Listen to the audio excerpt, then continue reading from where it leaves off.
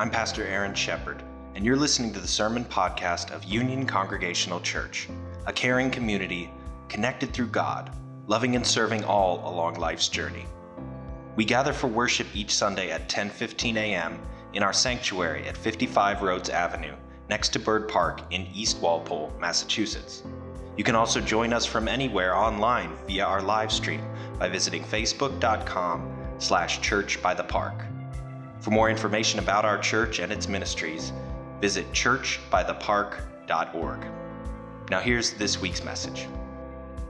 The first scripture reading this morning is from Luke, chapter 24, verses 44 through 49. Then Jesus said to them, "These are my words that I spoke to you while I was still with you, that everything written about me in the law of Moses, the prophets, and the Psalms must be fulfilled." Then he opened their minds to understand the scriptures, and he said to them, "Thus it is written that the Messiah is to suffer and to rise from the dead on the third day, and that repentance and forgiveness of sins is to be proclaimed in his name to all nations, beginning from Jerusalem. You are witnesses of these things, and see, I am sending upon you what my Father promised. So stay here in the city until you have been clothed with power from on high." May God add a blessing to the hearing of this word. Our second scripture reading continues in Luke's gospel with the last 4 verses of the gospel. Let's continue listening for God's word for us here on this Ascension Sunday. Then Jesus led them out as far as Bethany, and lifting up his hands, he blessed them. And while he was blessing them, he withdrew from them and was carried up into heaven. They worshipped him and returned to Jerusalem with great joy, and they were continually in the temple, blessing God. This is the word of God for the people of God. Thanks be to God. Well, all throughout this year, we have been following God's story and our story all through Scripture. We started way back in the beginning with the stories of the patriarchs back in Genesis, and continued on forward in through the life of Jesus, and now we have come to the end of the Easter season, to this series of stories about Jesus' life after resurrection. In fact, over the last few weeks, we've been hearing the last words of each of the 4 Gospels in various forms. A few weeks back, we heard the end of John's Gospel, where Jesus tells Peter to feed my sheep. And then he tells the beloved disciple to witness to these things, all the things that he has seen, all the signs, all the wonders. And then last week we heard the end of Matthew's gospel, which is called the Great Commission, where Jesus sends the disciples out into the world to go and make disciples. Mark's gospel ends a similar way. Jesus tells them to go and proclaim the good news. And here, Luke's gospel ends with this story of Jesus ascending into heaven, which is a strange thing to try to imagine in your mind. It's one of these stories, not unlike the resurrection, not unlike all of the miracle stories, that perplexes our natural reason. But the thing that struck me as I was reading the Ascension story this time, thinking of it as the last thing that we see or hear about Jesus in Luke's gospel, is that the last thing he does before he withdraws from them is he raises up his hands and he blesses them. He blesses them. And that's very familiar to all of us if we're here in worship on Sunday, because how does every worship service end? I stand in the front, I lift up my hands, and I say the benediction. Of course, benediction is just a fancy term It's from the Latin term benedictus, which just means blessing. Every service ends with a blessing, a benediction, and then we withdraw. We exit. We leave. It says right there at the end of your bulletin, our worship has ended. May our service begin. And so we see that in this gospel story. We see Jesus blessing the disciples, withdrawing from them, and then he tells them, wait in the city. The Spirit will come upon you, and then the work will really begin. And the thing about those benedictions, those blessings, is that I get to do that. I get to stand up here in the front of the service and bless everyone as we withdraw. But anyone can offer a blessing. There's nothing special about me that allows me to do it. Anyone can offer a blessing. Because a blessing is not just wishing someone well. A blessing are words of power that make us well. Throughout this Easter season, I've been talking about the ways we practice the resurrection of Jesus, and I think blessings are one of those ways, offering these benedictions, practicing this in our daily lives. And we all do this, and we don't realize it some of the time. I mean, when someone sneezes, what do you say to them? And when you stub your toe, what do you say? Gosh darn it, or something like that. When I was in seminary, I had a professor who called these proto-prayers. They're the beginnings of a prayer to God. When we say to someone, bless you, it's a shortened form of saying, God bless you. And the question is, well, what are you blessing them with? Good health, presumably. Because a sneeze is a sign of, some illness, some sickness, some allergy, whatever. There's discomfort there, and so we pray for the person. We offer that prayer, that blessing to them, in hopes that it will make them well.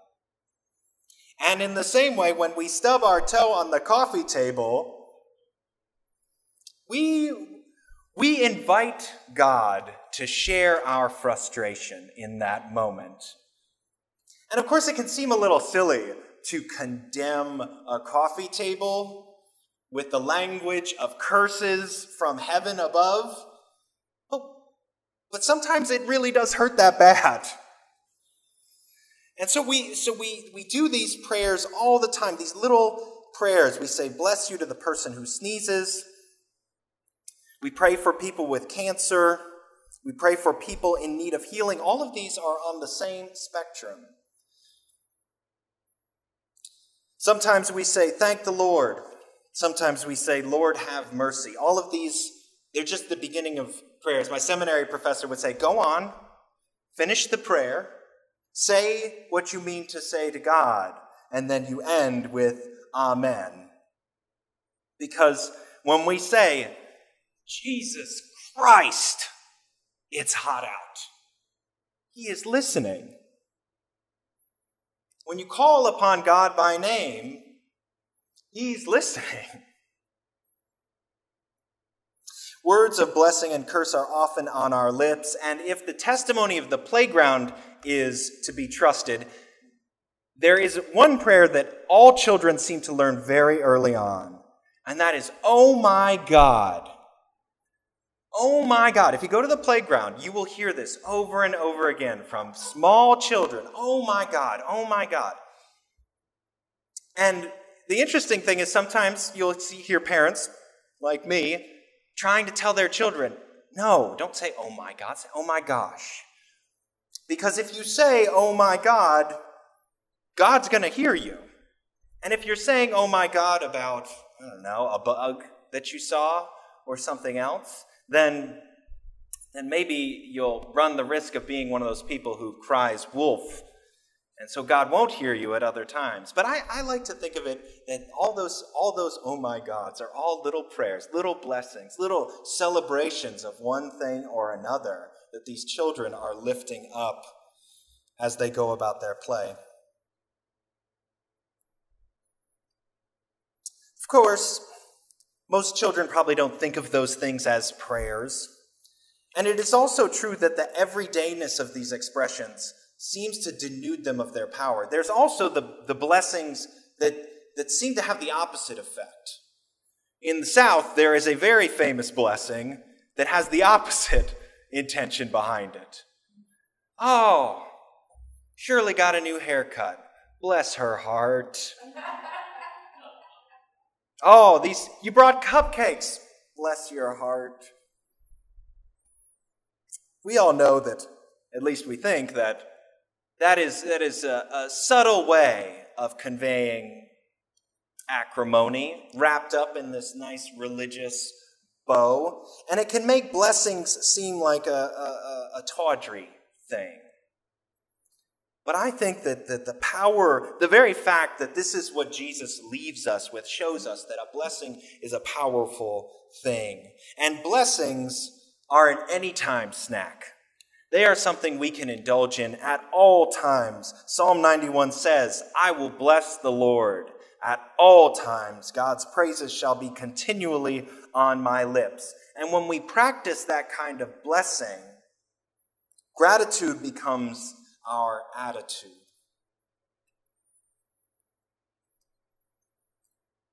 Of course, it can be difficult to believe in the power of these blessings. And that's captured in the tension of this gospel story. Even as Jesus is blessing the disciples, he is withdrawing from them. Soon he will be absent from them. They will not see him anymore, but they will have to trust on faith that he is still listening and that his promises are sure, that the power he said would come to them will come. But it can be difficult to believe in that power these days. A number of years ago, I was gifted a book by the 20th century theologian Reinhold Niebuhr. And the title of the book is, Does Civilization Need Religion? And it's amazing that that was a live question in 1927 when he wrote that book, and it is just as live a question today, I think. Though I think oftentimes our assumption is that the answer to that in the modern frame is no. There's nothing necessary about our religion these days. We have all that we need. We all carry computers around in our pocket that can order us anything we want. We have so many problems, though, in this modern world of ours. Of course, I'm mindful of the events of last weekend. Last Saturday, there was a shooting in a grocery store in Buffalo. A young man came and attacked a grocery store in a black neighborhood because he wanted to kill people because of the color of their skin, because he thought that that was going to solve a great problem he believed he faced, that white people were being replaced by people of other skin colors here in America, and that this country was falling away from him. And the only solution to such a problem is to level the playing field by getting rid of those people. It's a modern solution to a modern problem, he seemed to think. But of course, it is nothing but brutality and toxicity. It's a horrible thing. And the next day, last Sunday, there was a shooting in California at a Presbyterian church where a Taiwanese church was gathered for a luncheon together, and a man burst in there and killed people in their 90s and in their 40s, all the beautiful people who are come together in the church that we talked about just last Sunday in our worship service. And in the aftermath of these horrible events, of course, we offer our thoughts and our prayers, but increasingly, people are less and less satisfied with thoughts and prayers.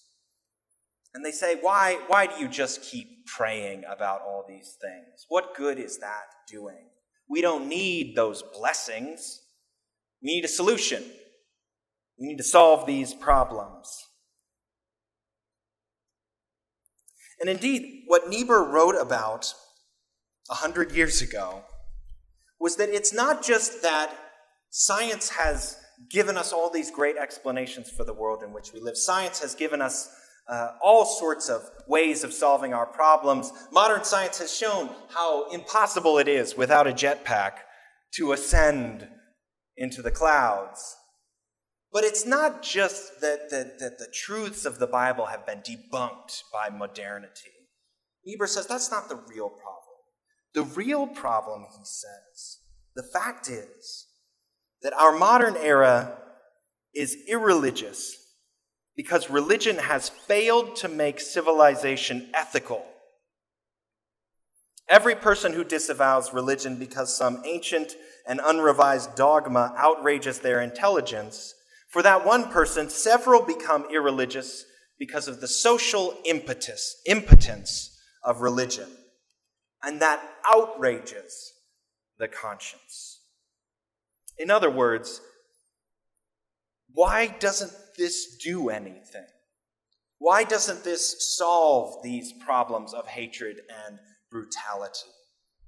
What good are these thoughts and prayers when evil people with guns are roaming about with hatred in their hearts? But of course, that's not a new question. The wisdom of Scripture has shown us that even since the beginning, there has been a tension between the promise of God that this creation is good and just, and that there is at the same time very real suffering and evil in our midst. That tension has been there. It's the tension between a Christ who rises from the dead and blesses us with new life, but then withdraws and ascends and seemingly leaves us to figure things out for ourselves. How do we, in our time, overcome this sense of cynicism and the sense of the futility of our efforts in the face of the problems that the world breeds? How do we overcome the complexities of this divisive time? Well, I think the cynics get one thing right, and it's that we can't overcome these problems. Not by ourselves, anyway. Call it faith, call it stubbornness, though. I have, ever since I got that book, I got it before I went to seminary, before I went to graduate school, before I would go on to write a dissertation about this very question. I have doggedly held to the idea that the answer to the question, does civilization need religion, is yes. Yes, even civilization, even modernity, even freedom and rationality and all the gifts of our modern age, even then we need religion. And it's not just the testimony of history, it is the testimony of our hearts, that we need to acknowledge when we fall short, that we need to lean on something greater than ourselves. And trust that we are not left on our own. That though Jesus ascends, Jesus is not absent. Jesus is present in the absence. And Niebuhr reminds us that this is actually one of the great things about the Christian faith. He says, a religion which is perfectly at home in the world has no counsel for it, which the world could not gain by some other method. But the gospel of Jesus Christ is not at home in this world. Jesus said, my kingdom is not of this world. My kingdom is something other than the reality of brutality. Because in this world, Christ was crucified. He was nailed to a cross and put into a tomb. But then God did something miraculous. And Jesus is alive and resurrected, and alive now in a new way, a way that is beyond this world. And so it does seem strange in our modern world to think in this otherworldly way. It does seem strange, even shameful sometimes, to say, oh my God, instead of oh my gosh, to say God bless you instead of just bless you. But if this worldliness is the only alternative we have, This world where people are gunned down because of the color of their skin, where the circumstances of your birth can determine so much of your destiny, where freedom is only ever a matter of what the government or your bank account can afford for you, if this empty and impersonal, purely material world is all that we have, nothing more than the sum of our suffering and our modest gains, then perhaps we should not be so shy about laying claim to the otherworldliness, the promise of abundant life that is in Christ Jesus. And so, friends, I invite you to practice blessing, to put God's name in your mouth, to use that power wisely, not on the coffee table, but to use it to provide healing and wholeness to people in times of need, to give yourself courage to stand up against the great evils of our time that feel insurmountable. We can indeed practice our faith here in this house of God, this place where it feels safe to do so. And the disciples did that. It says they were worshiping in the temple every day. But eventually the Spirit came, and it pushed them out into the world. And in pushing them out, it empowered them to practice blessing, not just in the temple, but out in the world, in their everyday lives, in every moment that calls for the intervention of God, where pain and suffering seem like an end, but God promises a new beginning, an abundant life. That is that Spirit that Jesus promised them. It is the Spirit that abides in us now to practice this otherworldly faith and to keep God's praises on our lips, as the psalmist said, not just on Sunday morning, but to bless the Lord at all times. Amen. Thank you for listening. I hope that God's Word has come alive and blessed you today. If you want more information about Union Congregational Church, once again, feel free to come and visit us on Sunday morning or online at our website, churchbythepark.org.